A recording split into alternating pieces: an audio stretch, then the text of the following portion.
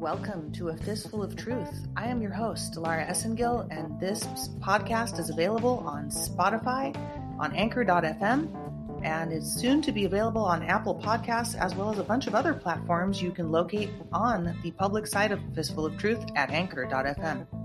You can also find me on my blog at delaraessengill.blog. In the search bar, you can type in any search that you please for topics involving the Great Awakening, truth, dimensions, the human soul, all these different types of gates, Cannibal Gate, Tranny Gate, Baphomet Gate. Well, there's not really a Baphomet Gate there, but you can search Baphomet, genetic manipulation, human cloning, and all sorts of other stuff from the fake presidency to trust the plan. And you can also make sure to please enter your email address. If you scroll down on the right side of the blog, the only reason I ask that you enter your email address, it is so important, is because if we do lose touch and some weird censorship occurs, because last year, this time, I had all my social media taken down, as well as the President of the United States had his Twitter account suspended. Yeah, I kept a screenshot of that because that is historic. And it was about the same day. I went down with good company. General Flynn, POTUS, everybody got kicked off of Twitter. We lost our accounts. I got banned from Instagram, gone from Facebook. All sorts of things happened. So if the light should go out, the only way I'm going to be able to bring you updated information is if you go down to the blog, scroll down on the right side and enter your email address. There's no advertisers on the blog. There's no donation for the blog. It's a free service brought to you by Patriots for Patriots so that you can stay up to date with real news and not a bunch of fistful of lies, because there's a lot of people lying out there and you have to use your discernment to wade through that. But do enter your email address. And I do want to actually thank everyone who has done so. The blog is at almost, I think it's almost at 800,000 views. So a lot of people came to the blog after the great big tech surge, and I'm glad that the information is there for you to peruse, where you don't have to scroll through a bunch of video or listen to these audio recordings, which I encourage you to listen to Fistful of Truth Daily, because there's amazing content coming up here, and we have had some amazing guests. But the blog is very easy to search. You can type in any search topic, like I said, and all the articles containing, for example, false flags or whatever you're looking for will come up, and you can read a ton about pedo wood and RICO and all sorts of stuff there. So use it as your archive and do your own research and use discernment when it comes to others, folks, because there's a lot of wolves and sheep's clothing out there and false prophets galore. So thank you, first of all, for everybody who's supporting A Fistful of Truth. There is a support link on this podcast. Today, I'm so happy. Thank you for the new members. I am at 31 members on A Fistful of Truth monthly supporters, 31 monthly supporters. So thank you. Some of you are double supporting, triple supporting. So thank you for supporting A Fistful of Truth. Like I said, the podcast contains the monthly subscription link. All you got to do is click on it. The subscription costs as little as 99 cents a month, folks. 99 cents a month, $4.99 a month, or $9.99 a month. So $1, $5, or $10 is your options. You can give more than that if you'd like with a PayPal link that's also provided in the podcast description. So thanks to all the PayPals. You guys made this possible for me to pay for the WordPress site and other things that are coming up that required for me to keep doing this. So my goal is 100 subscribers. If I can get to that by the end of this month, that would just make my day. It would absolutely make my day, and I'd be able to keep doing this and keep doing this for God, because none of us are free until all of us are free. It's a great song. I think it's by Solomon Burke, I think.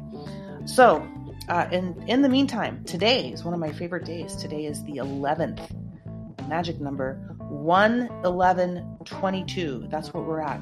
We're at the first month, January, the 11th day, and the year is 2022. Today is Tuesday. Last week we wrapped up Navigating the Storm with George Pittman, and George is back and he's on fire today. He has provided us with an incredible document, which I will be publishing. I talk about it here with George in the upcoming segment called Surviving the Storm. Yes, that's right. We are going to be talking about survival matters here on A Fistful of Truth with George Pittman. He has some amazing recommendations for us that are simple, easy, and necessary during these times where we are faced with uncertainty. Who knows what's going to happen tomorrow, the next day, in a month, in a year? It is good to be prepared all of the time. We are all faced with different possibilities of natural disasters, and we are always at the hand of Almighty God. And although we do stand firm in our faith, it is good to be prepared. So let's hear what George Pittman has to say about surviving the storm on this first segment. Welcome, George.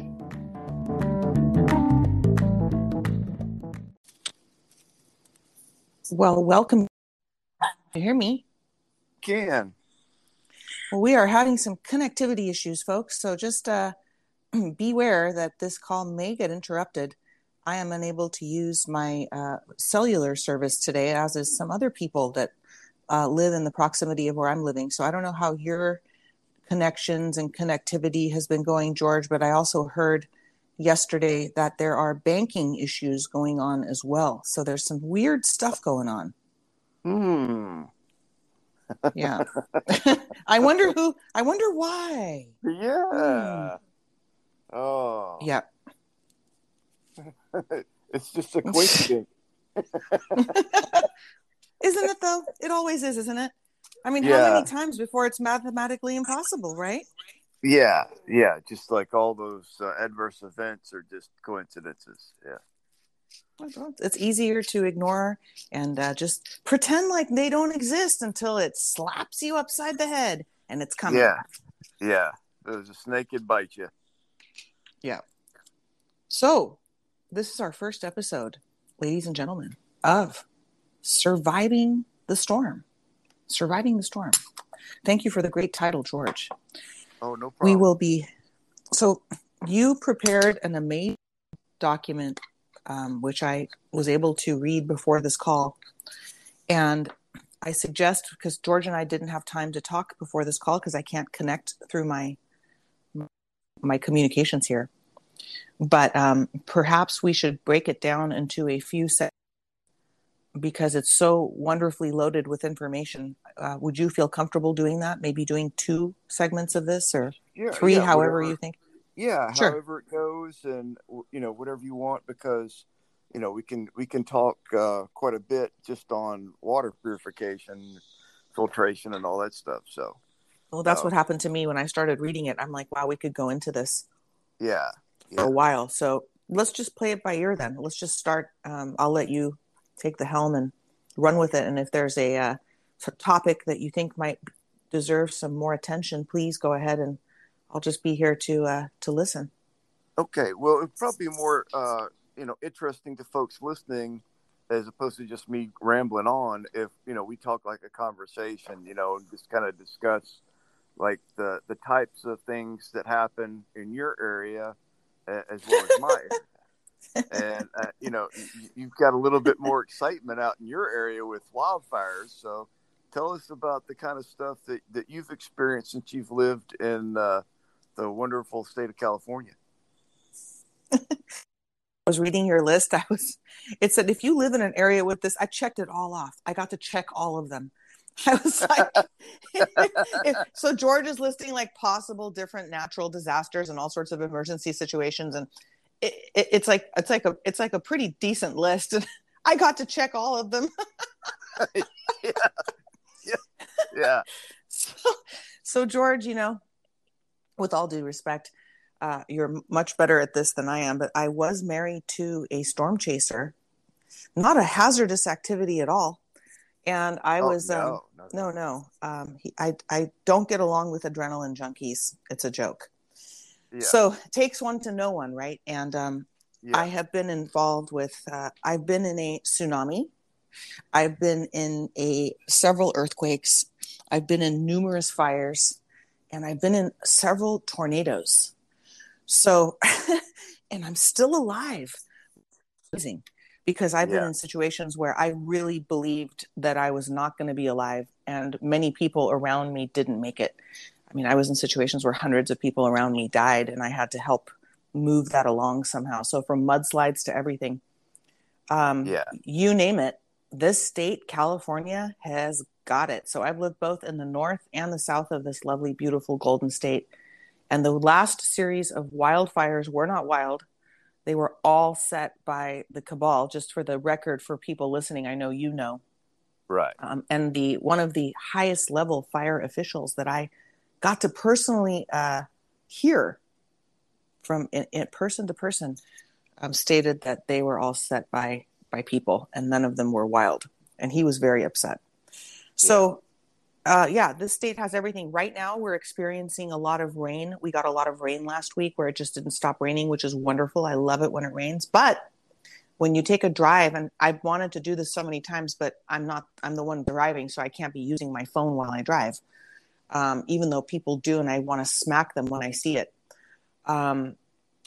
You can see all the surrounding terrain in the Los Angeles County area that has gotten hit with all this rain. There are literally cracks going down the sides of all the mountains, and it looks like there's veins of dirt displacement and fire debris that has just melted down, and the mudslides.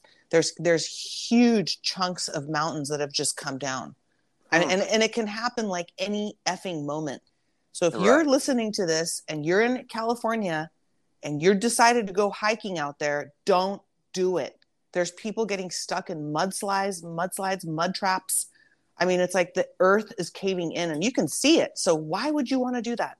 Anyway, I live close to these areas, so I just get freaked out when I see people walking their kid. Guy was walking his like 2-year-old up a mountain. I'm like, you got to be kidding me, dude. Oh gosh. It just makes me sick. But anyway, these things happen here. So there you go. You got the whole kitchen sink, George. Yeah. Well, I mean, ideally, when we're talking home survival, hopefully, it's a situation to where after the event, your home, your residence, whatever you live in, it might even be an RV, which would be cool, is still intact, meaning that, you might have some damage, but your house can still function as a shelter.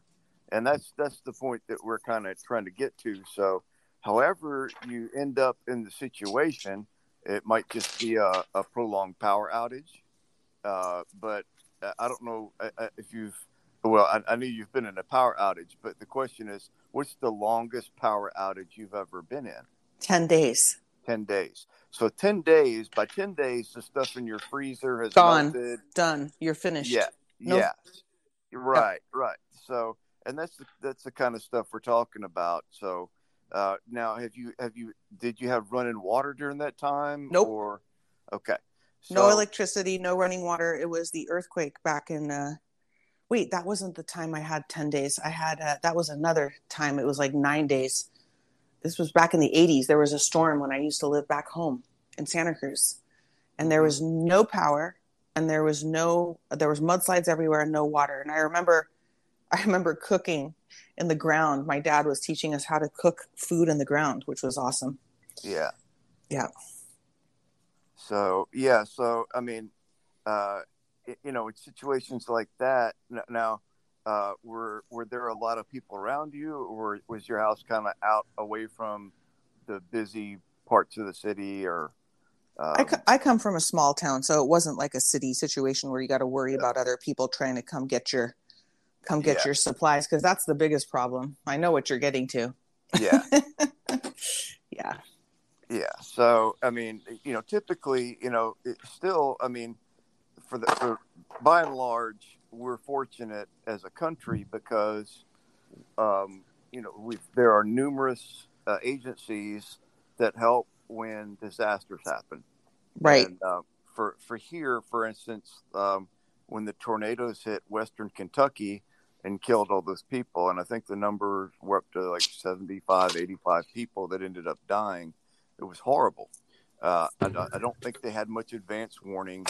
And, of course, FEMA and the Red Cross are the top two, even though, you can say what you and I know about the Red Cross. A lot of people don't.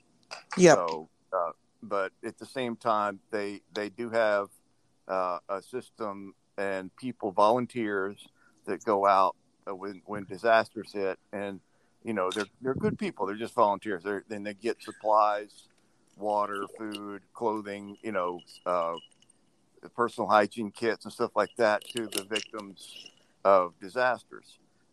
One thing I learned during the process was from my church. It happens to be a Southern Baptist church, and at least in the state of Kentucky, but I think it actually goes further than the state of Kentucky within the United States, continental United States. I don't know if it includes Hawaii or Alaska, but that the Southern Baptist Church is the third biggest disaster relief organization.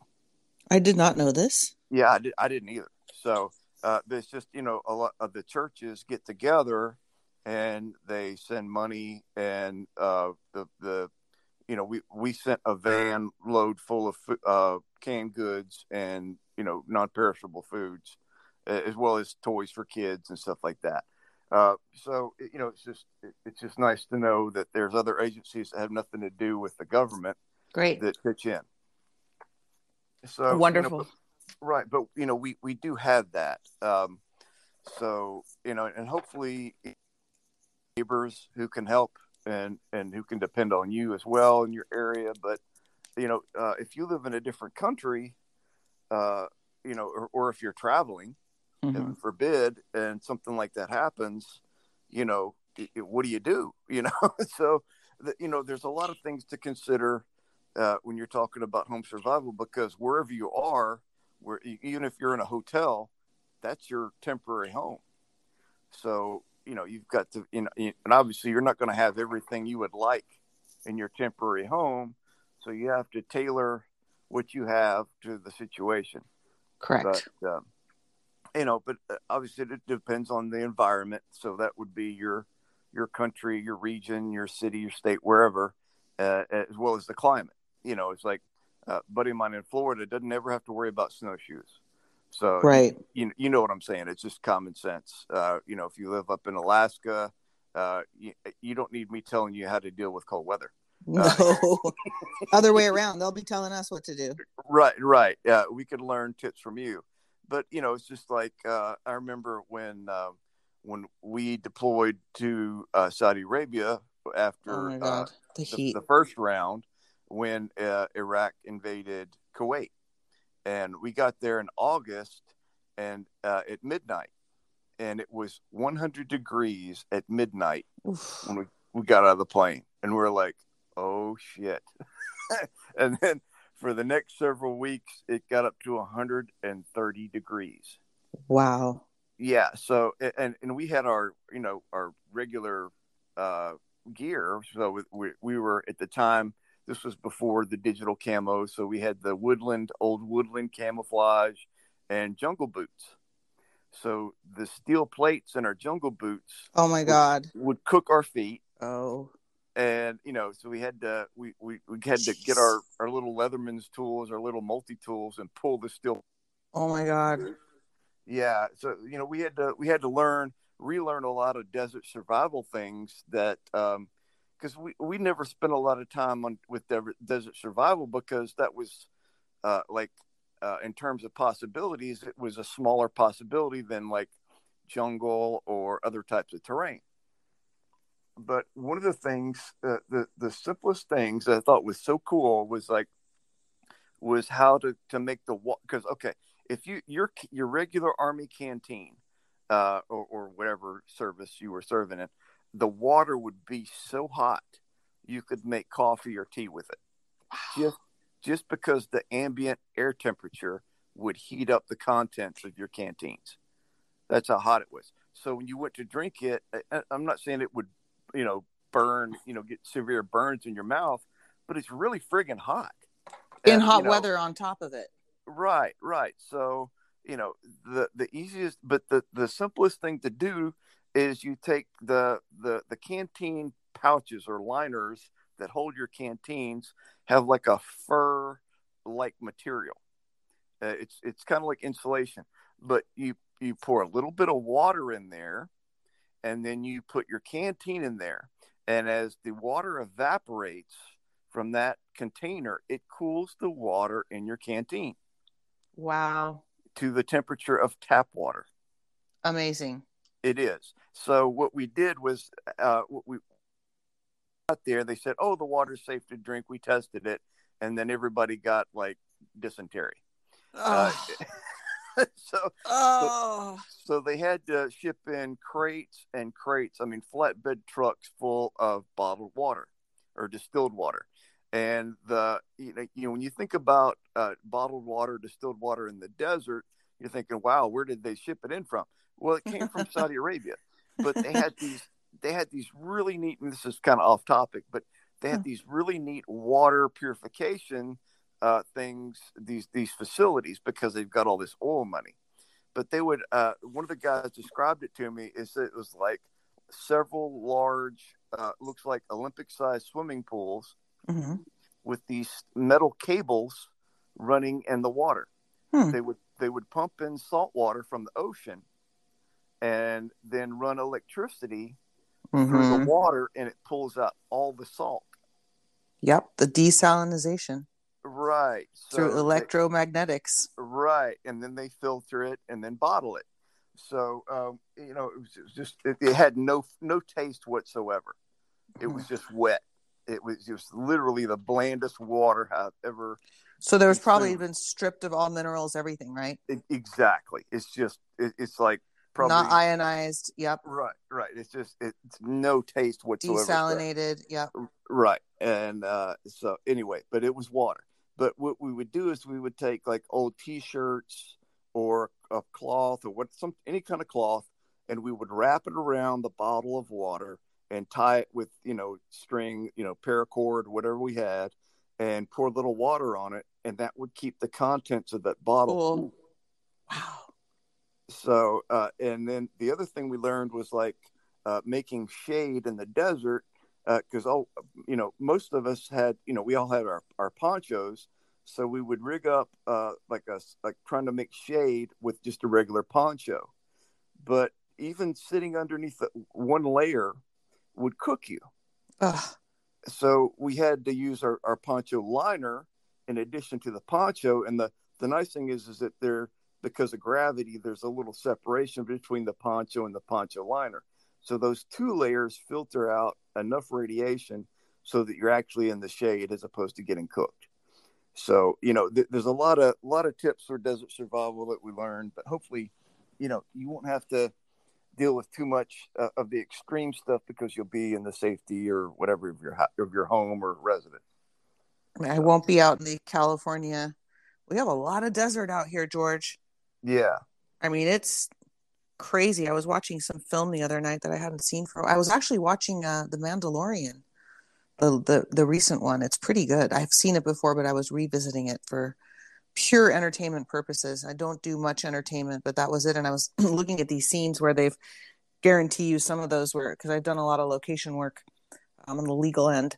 And there's a lot of scenes where you can see them. It looks like they're in the middle of the Saudi desert, but really they're just east of LA. I'm like, man, you would not want to be caught out there because there is like miles and miles of nothing, sand and dunes and mountains. It's just nuts out there. Yeah. Yeah. So how far are you from Death Valley? Couple hours. Okay. Because, it depends, according to some searches, Death Valley is hotter than Saudi Arabia. Oh, yeah. It gets to be like, 130, 140 out there. It's so bad. I was driving through some desert areas earlier this summer when I was here. And, from the nearby states like Nevada, Arizona. And man, I was in Nevada and it was just like, I think it was like 131. I was dying.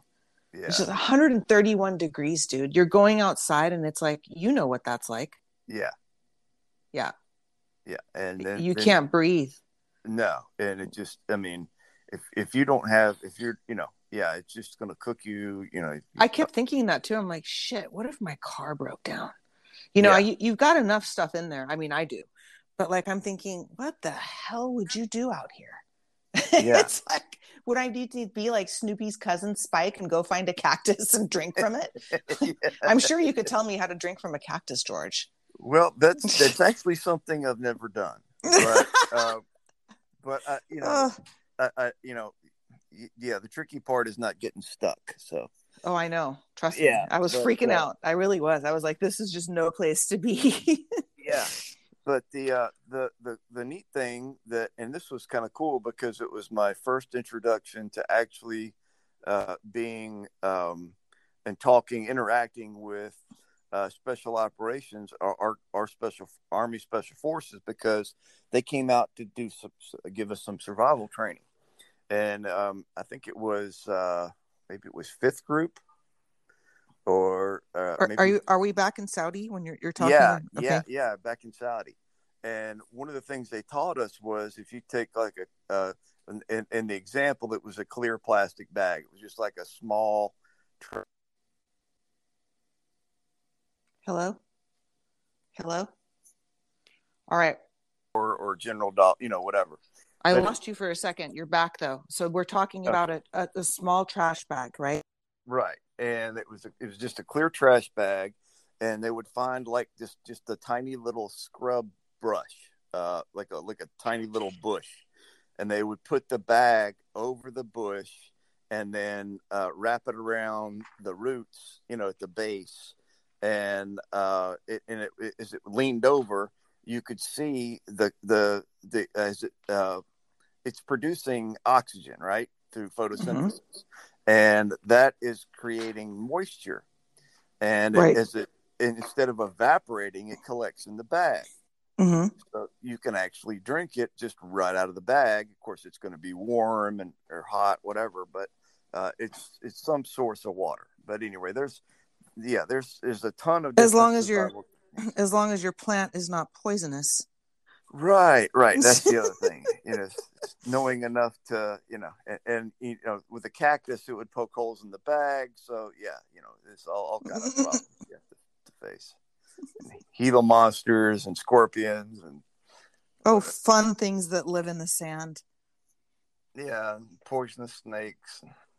Oh yeah, spiders. Yeah, all that good stuff. Oh, the desert is full of fun. So is Australia. But anyway, yeah. God, yeah. Just the snakes in the outback are enough to give you nightmares if you don't like snakes. I actually have no problem with snakes, George. I don't know what it is, but I've been around. We have a lot of rattlers around here. Yeah. I mean, they are everywhere, especially if you pass by like a mama snake with a baby snakes in the nest. Yeah. But yeah, it's an energy thing. You just have to know how to be around the animals, and they don't bother you if you don't bother them. But a lot of people freak out, Yeah. Yeah. Well, yeah, not everybody, it's like I have friends, they get scared when they see a snake on the television. Are you talking about dudes like you? No. Okay. I didn't think so. I didn't think so. I've handled snakes, non-poisonous and poisonous. I've got a couple of snake sticks, one that I made out of an old golf club and stuff like that. So when I go hiking here, I normally take a snake stick just to, like move leaves off a trail. Because, if I do come across a poisonous one, I can use the snake to get it off the trail, back into the woods, whatever, without getting bit. So can we do a little aside here, and I can tell a story? Yeah, sure. I was a little girl, and I was playing in the yard or someplace that was, kind of woodsy. And my dad came out and looked at me, and I was staring down at something. I think I was 3. Must have been maybe 2.5, 3 years old, but I distinctly remember this.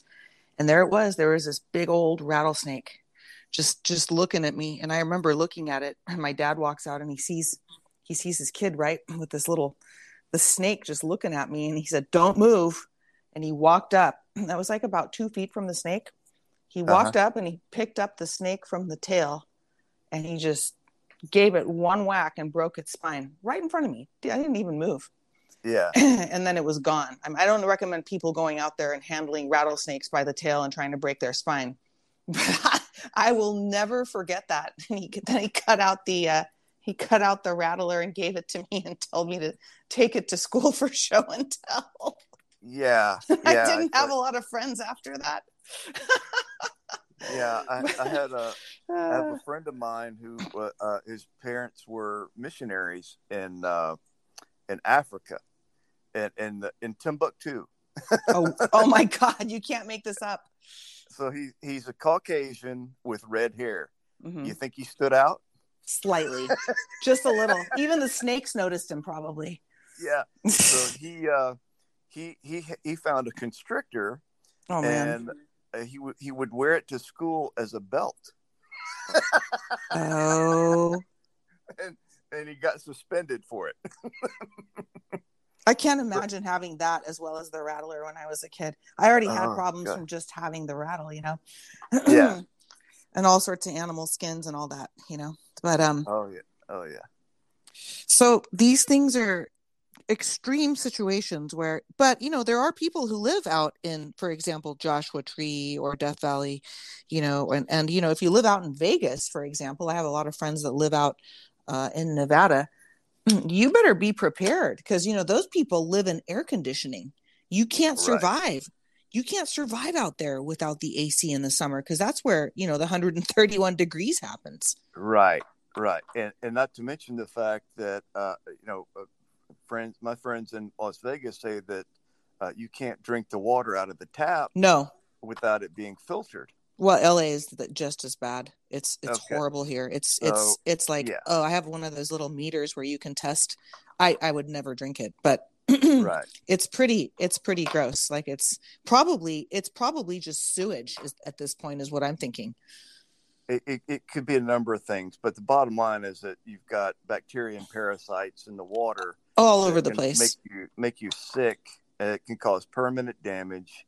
And we can talk, treatment of water because, I remember growing up and I would hear them talk, I grew up in Louisiana and, hurricanes hit, obviously Katrina hit there. And, with New Orleans and much of Louisiana being lower than sea level, I remember there tends to be a lot of flooding. Yeah. So they would always include bleach in the recommended things, to have in your hurricane kit, but they never explained why. And I just always assumed it was for cleaning, but they don't tell you that if you put one drop in a quart or a liter, depending on whether you use metric or whatever, and wait 30 minutes, it kills everything, including Giardia. Now, like iodine tablets. One drop of bleach, not a teaspoon, not a tablespoon. And we're gonna be publishing this as well, accompanying the talk we're having today. So if you're listening, folks, you can reference this in the article that George has kindly written for the benefit of all. Go ahead, George. I'm sorry. No, that's fine. It's just, but you want to make sure that the water's clean or clear, that you can see through it. So you can use a T-shirt or any type of cloth and pour whatever water you have through that cloth to filter out the stuff that you can see. But, once you get it at least mostly clear or whatever, one drop in clear water, wait 30 minutes, shake it up a little bit and all that kind of stuff, and you can drink it. And the hard part is like you can't. It's really hard to pour one drop out of a bottle of bleach. Right, you have to have a dropper in your kit, correct? Right. So most people probably don't. Yeah. Right. But what the guys that taught me survival taught me to use a nasal spray bottle. If you have a nasal spray bottle. Right. So I had an old bottle of Afrin, which is just a brand of nasal spray, and the stuff had long expired. So I poured out the contents, cleared out the plastic bottle really good, and then carefully poured bleach with a little funnel into the thing. And it allows you don't even have to squeeze it. You just turn it upside down and you can get drops out of it. And that thing lasts for a long friggin' time. Because you're only using one or two drops at a time, depending on how big your water container is. But we would treat in special forces, we would treat 5-gallon water containers. And this is even in places where, it's supposed to be safe drinking water, but we would do it to prevent travelers' diarrhea because with just 5 drops of water, right? 1 drop per gallon. No, it's 1 drop per quart, so 4 drops per gallon. So it's 4 drops a gallon. Okay, thank you for the clarification. So it would be 20 drops for 5 gallons, but I think 4 times 5, 20. Yeah. So, but anyway, I did check my math with all the concussions. But, I mean, that makes it so that you can drink it. And, if you travel into another country, especially like Mexico or somewhere like that, I'm sure you've heard of people that, got really sick, even just having ice in their drink. Or even having a glass that's been washed in the water. I've heard that too. Right. So, something as simple as bleach. But I do want to mention some safety precautions. Obviously, pure bleach. And let me back up for a second too. Don't use unscented or the gel type bleach. Just regular liquid bleach. And it doesn't have to be Clorox brand or anything else. It can be the cheap stuff. But no scenting, no additions, just pure, clean bleach. Chlorine bleach, right? Mm-hmm. So, but the one of the guys told me that with the guy that told me about the nasal spray bottle, he's like, make sure that you mark it clearly as bleach, because he said he had a foreign student with him. Oh no! It was at night. The guy had a cold. Oh no! And he dug through his backpack. We call it a rucksack. And squirted pure bleach up his nose. Bet you he did not like that at all, did he? No, as we would say in the military, that's non-habit forming. I just love to watch somebody walk up to him and go, "That's non-conforming," while he's like just freaking out from the bleach up his nose. Yeah. Poor guy.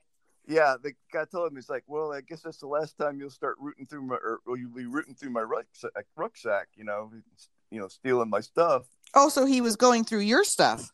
Well, it was the instructor. The guy went through the instructor's stuff. Oh, even worse. Without his permission. So it was kind of like, well, that's karma. What he gets. Yeah. Yeah, exactly. Too bad, but yeah, definitely non-habit forming to do that. So, but so bleach, it can burn your skin, especially if it's, on your skin for a prolonged period of time, not to mention ruin your clothes. And I mean, eat holes in clothing. Oh, anybody who's done laundry and had to. Right. Yeah. Right. Yeah. Yeah. You know that. So, but, so even if it's in, a plastic bottle, I put it in like a Ziploc bag, plastic shield bag. So if it does leak, it's not going to get on anything in my pack or whatever. But it's just a really simple way to treat water, and you'll be good to go as long as you can wait 30 minutes. Another way is boiling water for 10 minutes, but then you got to wait for it to cool down. There's a lot of different filters, and the one I mentioned as my favorite in the document is a brand called Sawyer, Sawyer, and they make filters, and a lot of these are sent to Africa because at least some of them, I'm not sure about all of them, can filter I think it's either 100,000 or 1 million gallons. Damn. How big are these things? The filters? They're not very big at all. But it's the way that they make them, and I don't know exactly what a cross section would look like for the filters, but they're not you've seen the I don't know if it's pronounced catadine or catadine, whatever, but the filters it's like a hand pump, and you have I have one of those. Okay, so you know how that works. Mm-hmm. Those tend to be pretty expensive, but you can pump the water with your hand as opposed to having to work really hard to suck it through like a life straw filter. Mm-hmm. Because you can use a life straw filter out of a puddle of mud, right? As long as there's enough water in it, but you really got to suck hard through that straw to get any water. Right. So a catadine filter is nice, but I don't think that you can do 100,000 gallons without having to clean it or whatever else. But the nice thing about the Sawyer filter is that they have different attachments. So you can, if you've got just a regular, pretty much any sized conventional, like a soda bottle or a 1 liter bottle or even a 2 liter bottle, whatever, as long as the little thing will fit on top of that, you can put the little filter attachment on top of that and squirt the stuff out into a cup or whatever. But they also have it so that you can attach it to like a 5-gallon bucket. So obviously you would have to drill a hole the right size in the 5-gallon bucket, screw the filter on, but and once you have to let the filter get wet and basically soak through, but you can push the dispenser like you would for like a water cooler, and have the water come out, and then it's just easier to do that to me than to do a lot of pumping or use a lot of energy to get the water. So That makes a lot of sense. And you said they're pretty small, right? yeah, and they're cost effective. I mean, I actually I bought a couple of different versions at Walmart, and they've got, like I said, they've got different kind of kits. One kit that came through it's a larger filter, and once you do like 100,000 gallons, you want to run water through the opposite direction to clean out any of the whatever's there. So you can backwash it and start using it all over again. How much are these things approximately? Oh gosh, Under $100? I think it's under $100. Probably more like around 50 or so. 40 Totally to 50 affordable. bucks. And everybody Yeah, should get one. Yep. yeah, and if nothing else, for your vehicle or camping or whatever, something you can take. And they've got smaller versions, like I said. And one kit came with like a little plastic bladder that has the right size cap, so you can dip that in a lake or river, whatever your water source is, and then attach the filter to it and then drink out of that. You can squeeze the bladder so you're not having to suck real hard. So it comes with this. Yeah, it comes with all this stuff. So at Walmart, but you can buy them online. I'm sure Amazon has them, but just do a search for Sawyer filters, water filters, and see what comes up. But just get whatever you can afford and what's right for you. What do you think about the packaged waters? There's a lot of packaged. You were talking about. Excuse me, George. There's been a lot of shit in the air out here from the rains and then the dust. Yeah. There is alternative. I was noticing. Well, let me ask this question first. I was noticing how you said, be careful, like what kind of bottled water you're buying, and it should be that instead of spring water, for example, distilled or purified water will last longer. Is that correct? Yeah. Now, I don't know exactly how much longer, but it's just a better filtered process in terms of okay, for instance, like if you're storing water in your bathtub and it's been sitting in your bathtub for a couple of weeks. I've done that when there was fires. I've done that. Right. It's not going to taste the same as when you first fill it up. No. Because gross. Right, because it's exposed to air, and it starts tasting funky. And I don't know if you've ever had like a bottle of water, not like the bottled water that you buy, but like a water container that you put water in, tap water in, and you leave it sitting, and you go somewhere, come back a month later, and it's almost like a gel. Gross. You know what I'm saying? It's just like you got stuff floating on it. It's almost like a science experiment that you put in the refrigerator for molded food. So you really got to be careful with water like that. That's why I mentioned that, even something like that, if you're storing water without treating it or anything, it's not going to taste kill the you. same. It could kill you. It could really just kill you. So the boiling is very important. The bleach is very important. But the bottled water, I've noticed that when I've had bottled water, because, I was raised to survive, the bottles after a while will start to deteriorate if it's plastic, which is pretty much everything that we get our bottled water in. I try to avoid drinking anything out of plastic, but the plastic will eventually start to crinkle.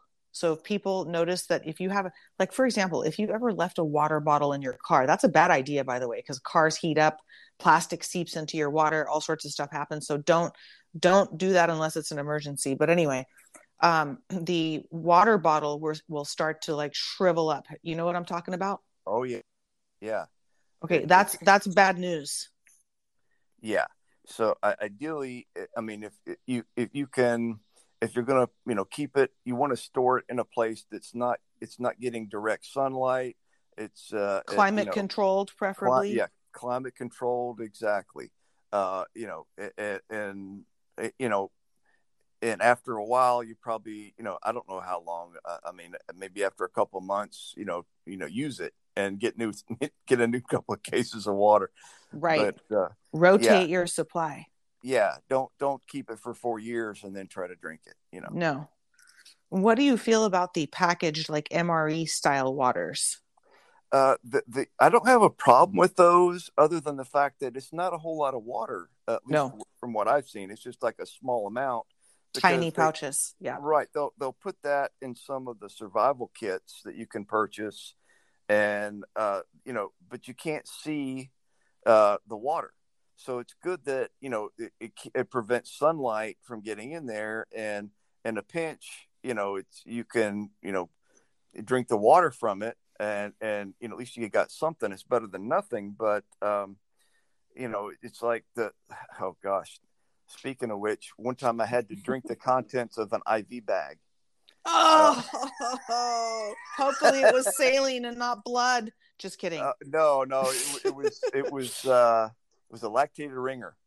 Oh, It tasted like ass. Not that I've ever tasted ass, but no. But if you had to think about what that may taste like, oh God. Yeah, it was bad. And I even tried pouring like some of the flavored drink powder from an MRE into it. It was still nasty, but I had to get fluids in me because I had dysentery. Oh man. Oh yeah. So what you guys go through. Yeah, I didn't have the IV line, or I would have given myself an IV. So, but yeah, it was the only option I had. So I just whatever. But yeah, so just think about all these things. Have because water. I mean, you need water. You can go without food for 2 or 3 days, depending, in a survival situation. But you need water, and typically, for storage purposes, for planning purposes, it's like basically figure on 1 gallon per person per day, and that's a lot of water. It is. It's not think about what he's saying, folks. A gallon per person per day. Yeah. A gallon. How many people are in your family? Right. Yeah. So, I mean, if you calculated, if you measured every drop of water that you drank out of your sink or wherever your home in a day, it may not be that much, but it's good to have that much because, you obviously may not consume that much if you're not in a hot climate, but if you're in a hot climate, you may consume more. Just right. Because you're sweating so much. But it's a good planning figure. And then obviously you may want to try to ration what you've got if you've got a limited amount and it's hard to get more. So, but right. drink it if you need it. I want to kind of recap this whole water talk. This water, watch the water, right? Watch the water. Right. I believe that it's a good idea to have a bunch of these things that you're talking about. If people are listening out there, and I'm sure you're going to agree, don't just rely on one source of water. For example, George, I've always had my stock up regular, whatever you want to call it, distilled, purified, bottled water. And then a second to have some sort of water filtration system. So that if you don't have electricity and you're not able to build a fire to boil for 10 minutes or more your water, to disinfect it and make sure that you're not, swallowing up any bugs and parasites, you better have a system where that water and test it to see. So there's these little testing kits you can buy, right? To see if your water is clean or not. I have one of those. It's a good idea just to have one, I think. And then there's, you can maybe help me out here. And then there's like so there's levels of go bags, right? We'll get into that too. Being married to a storm chaser and then living in California with it, but having traveled the whole country through weather systems and other countries. Oh my God, those stories. I'm always ready to go. Like I have my stuff packed, wait for an emergency. I have a fire bag ready to go. So I just pick it up and leave. And we can get into all those other things. But as far as the water goes, what are the little there's like a little I have this little, like, it's not a cheap little device. It's not like $20 or $30. It's more like closer to $100. And it's in my go bag, but you can be anywhere outside. I don't know what those things are called. You could be anywhere, like at a stream or a lake. And this is that the one where you have to suck the water through? Or Yeah, I don't think if you do. it's You just pour it right through it and it filters it. if it's a life straw is going to be a lot less expensive than that. So it's probably something that like more like a higher quality filter. A life straw, it'll say life straw in the packaging, and you don't want to open No, it until you're it's ready to not use that. it. No, this is Yeah, different. Yeah, this is something that actually you pour it through, and then there's a bunch of things on the market. But what I was right, trying to right, get to was be prepared on different levels, because if your water gets shut off, your electricity might still be on, which has happened to me in a city, living in a city. Or then you go to you're using up first your bottled water supply. Then you might have a water filtration system where you can use tap water, but you got to have a testing kit to make sure that there's no creepy crawlies in there. right, And then the third line of defense is, oh shit, head for the hills. Um, that's where right. you're sucking things out of streams and putting bags over trees, and hopefully you're not putting it over a poisonous tree. Right. And one of the things that we were trained over and over again in special forces on was an acronym called PACE, for contingency planning. So you've got your primary, alternate, contingency, and emergency means. So just like what you said, don't plan on just one thing. Have, multiple things. It's like, you talk about go bags, even like a first aid kit. I've got a home first aid kit, a large one. I've Mm-hmm. got smaller first aid kits in the home. I've got several in different go bags, and I've got a couple in my vehicle. They're just like flashlights. I got flashlights everywhere. Same. It's the same. Because once Yeah, you're in a situation, I mean, you're trained. This was your job.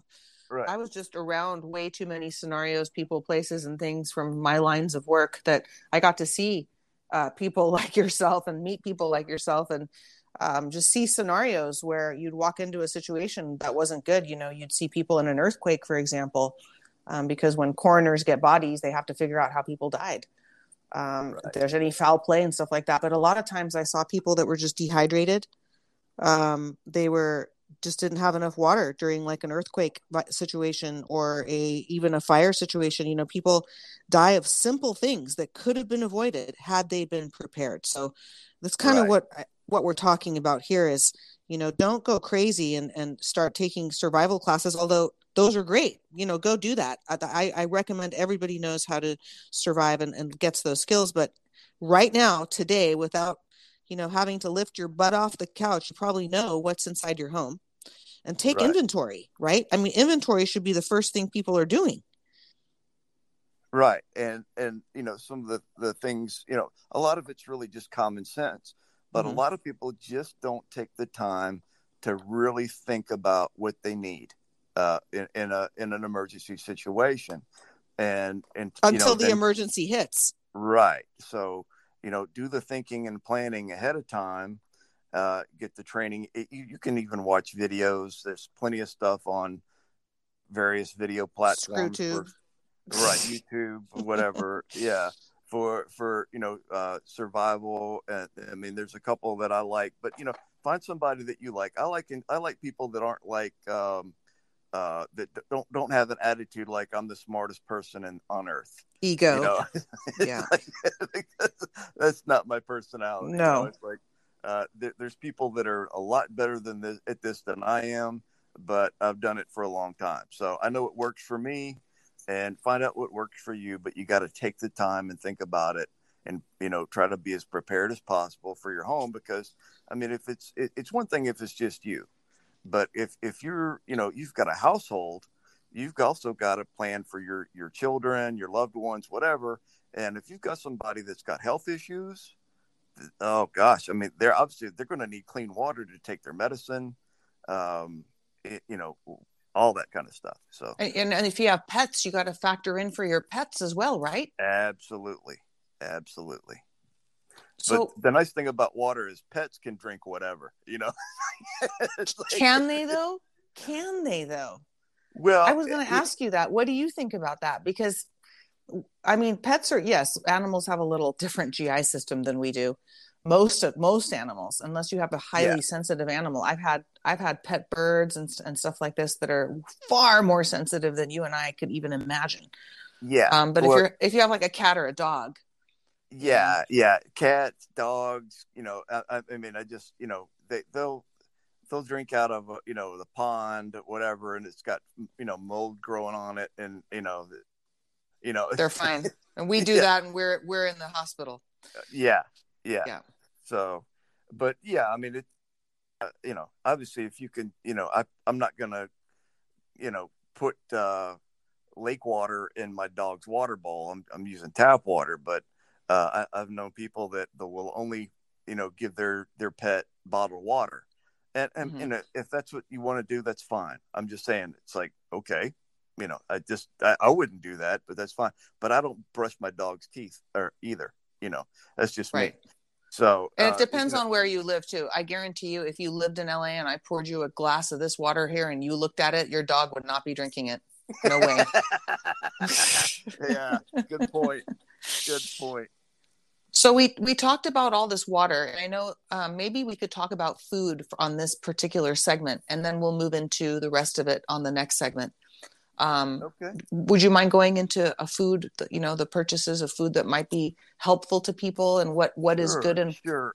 Well, the easiest thing to do is, like, okay, let's say, for instance, I mean, there's several companies, For Patriots, Wise, Mountain House, Food for Patriots. I don't even know if that's the same as, there's a lot of different companies, and they may have more than one name. I don't know. Mhm. But I purchased survival food. I've got 6 months worth for one person, and it's got a 25-year shelf life.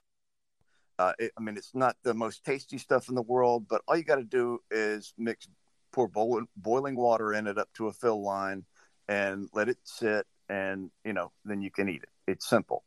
But if you don't want to go through all that, and you don't want to spend the money on MREs, the meals ready to eat, which they can be pretty pricey, and the case is only like 12. So, figure 2 meals per day for an adult, that's, 6 days. So, and the shelf life on those is not as long. But what you can do if you don't want to go through all that is you can do like a search online for different types of survival foods that you can purchase in the store. And a lot of that is just canned goods. Just keep in mind that even canned goods are only good for a certain amount of time. Like a can of tuna, check the dates on it, the expiration dates. So it might be 2 or 3 years. It just depends. So you want to check those types of things, but pick the types of foods that you and your family can eat, and figure out how much you would need to have, because you want to be able. I recommend being able in your home at least to go for 30 days without going to the grocery store. Yep.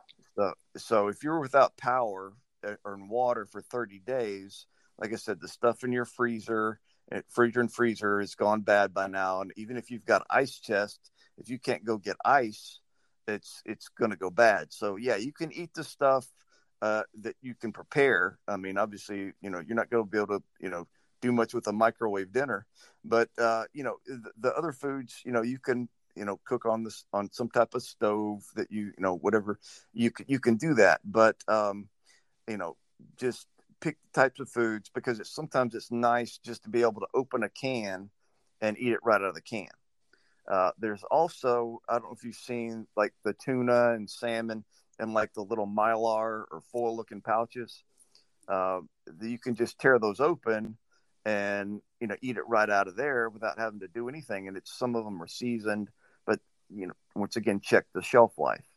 So there's Common a lot of sense. things, Yeah. right? There's a lot of things, but just make sure that you understand the type of food, what types of healthy foods, like You don't want to eat stuff that's, you're allergic to, obviously. A lot of it's just common sense, but it's just making sure that you have food set aside for the emergencies that you can use to feed yourself or your entire family. The simpler, the better, I find. I've been stocked up on MREs and all sorts of, secondary, tertiary food sources. But I find that the easiest thing is what you're talking about, the pouches of tuna, pouches of chicken, whatever it is that you want to buy. If you have cans of tuna or chicken, make sure you have a can opener. Things like this that you would be surprised, go through a drill, pretend like there's a fire, pretend like there's a shutdown, and try to live like that and see what you're missing, because you're not going to know what you're missing until you actually run through it. Yeah. And hopefully most people that are listening and reading it have experienced, some type of power outage or situation where, at least made them think, do I at least have a candle when the power goes out, or a flashlight or something, so I can see, so I don't use up all the battery in my phone. But yeah, food is very important, obviously. And, we like to have our comfort foods. MREs, are just easy because, if you've ever been in the military or even eaten an MRE, most of them come with what they call a flameless heater. Mm-hmm. And it's got a chemical compound in there that you pour water up to a fill line. The water reacts with the whatever the chemicals are, and it doesn't have to be good water. It can be lake water, whatever. But at any rate, you put that, whatever the main meal, on top of that, and we would put them inside the empty box to keep it close together. And then you wait however long until it heats up, and you don't have to start a fire. So Right. Yeah, just don't inhale the fumes, because yeah. Yeah, I know it doesn't smell very good. No.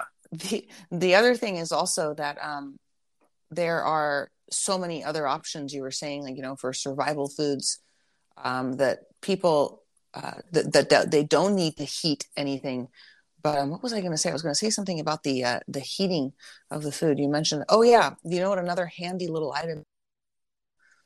This doesn't do it justice, but those hand warmers that people use, Yeah. that you can Right. break. Those will warm up some of your food. But if you're in a situation where it's like, do or die, you're not going to be worried if it's warm or not. I think at that point you're just going to be. Yeah.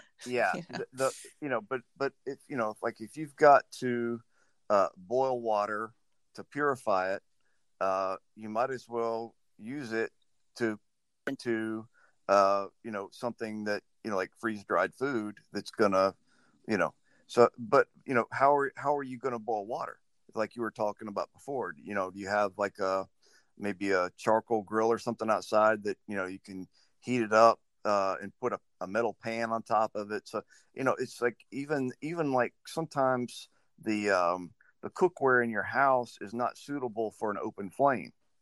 Like what I'm talking about was with firewood. It's made to go on like a burner, whether it's the old-fashioned circular electric stove, or whatever, the ceramic top. Mm-hmm. You might have a special thing. So it's like Teflon doesn't react well to really hot open flame, with flames, licking over the sides like that. Because it's also really toxic and bad for you, Teflon. That's exactly. So Yeah. think about all that kind of stuff. So sometimes just regular, even if it's cast iron or stainless steel, just good old fashioned stuff. Old school. Yeah, old school is better for like survival situations. So having a means of heating up, whether it's a camp fuel or a little propane stove, something like that you can, you can get those little small bottles of propane, and they've got little stoves that you just screw on top of that, and as a little base, you put the propane in so it doesn't tip over. Mm-hmm. And you can put a pot right on top of that. It just takes a little bit longer to heat, but you want to do all that outside as opposed to inside, especially if your windows are closed, because you need proper ventilation. and it's just safer to cook outside unless you use an electric or whatever. And these are basically, you're talking about the little, like, for the audience, the propane cookware sets that you can get, like from REI or on Amazon or wherever you want to go shopping. Find a Patriot Supply store, do it there. It's much better. But these things are readily available, and people who've been camping or are in the outdoors, what we're talking about. But if you haven't, and you're in the cities and you haven't been camping and you don't know what we're talking about, there's little stoves you can buy, just like George said, with a little propane tank. You just pop it in there and you've got a little hot plate going. So all Right. those, but what if you don't have access to that? Are you going to teach us how to rub two twigs together, George, and start a fire in the woods? I mean, does that really work? Do the Bugs Bunny cartoons really work? That's actually a fire bow, and that's not something I've ever spent time, using a fire bow. I understand the concept, but that's something that you have to practice. Just like even it's something like using a ferro rod, where you're, or with a flint and a striker, getting a spark. We can talk about that. And another thing, because I've got some really easy ways to start a fire. And okay. It's like if it's raining and stuff like that, and you really need to get a fire going, one of the simplest and easiest things to do is to get a road hazard flare. Of course. And just light that thing and put it in the fire and get the fire going. Those things are great. Yeah. So that'll get hot enough to start your fire. Of course, but we can talk more about that in another episode. Yeah, we'll save that one because there's a lot of good stuff on here. Okay, so today on Surviving the Storm, we went over water, which was probably the most important thing. And we also, so water and food we covered today, George.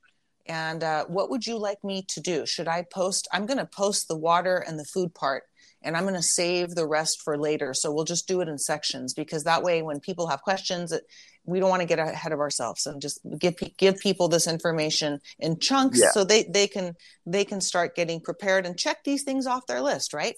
Right. So what you might want to do is include the abbreviated list, and then the expanded water and food underneath it. That's what I'm doing. Okay, so at least they can look and say, okay, these are the types of things that I need to at least be thinking about to have in my house. And then, then they can read the more detailed description of water and food. Great. And at the end of all of this, when we're done with this section of surviving the storm, what I'll do is I'll take your beautiful and very well written guide that you've provided here, and I will PDF it and provide it on the website as well as in the Telegram channel, so people can reference it. It'll be pinned up there so people can just download it and use it and print it and do whatever they need to. Take it to the store, make a list, put it in their closet, tape it up to something, whatever you need to do with it. So we'll do that at the end. Sounds good. All right. Thank you so much for your time, George. Your wealth of information, a pleasure to talk to. All right. Always a pleasure. Thanks. God bless. Bye-bye.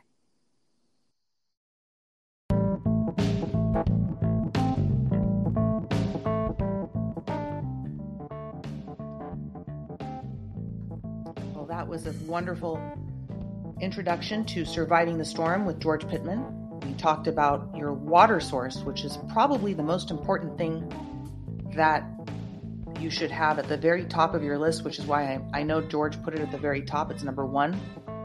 We are made primarily of water. I think it's like we're 90-something% water when we're born, and when we die, we're like 60-something% water. And I was fortunate enough to work with a wonderful man named Dr. Masaru Emoto, who did a lot of water experiments and showed us how water, which our bodies are comprised of, affects our well-being, and affects us spiritually, physically, mentally, and in all dimensions. I was very sick when I met Dr. Emoto, and he was the primary reason. Actually, I should say 99.9%. I think my 0.1% was my belief.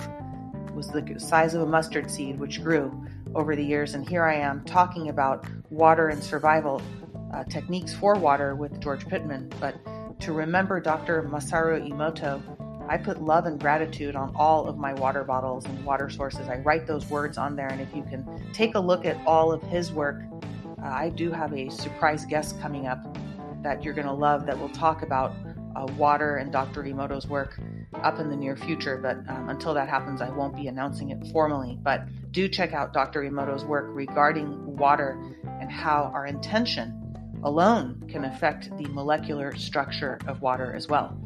So do what you need to do. Get your survival gear in order. Make sure that you are taking this information, always with a grain of salt. Do your own research and take these as recommendations. But George does have some great life experience, and he's bringing that to us free of charge here on A Fistful of Truth. So take advantage of it, and definitely start putting together your list. And if you do have the time, we're doing this weekly. Maybe pace yourself instead of trying to go do everything at once and get overwhelmed, because it can be overwhelming preparing for emergencies. Everything that's done well is done well in time. So take your time and check out the post that I'll be posting later today on the blog at delaraessengill.blog. It'll have the same title as this podcast today, Surviving the Storm with George Pittman. And you will be able to see the list that George has provided us. And at the end of our first part of this series, I'll be providing the PDF that George is providing here that I get to see, and you guys will get to see eventually the whole thing once we're done talking about all the different topics.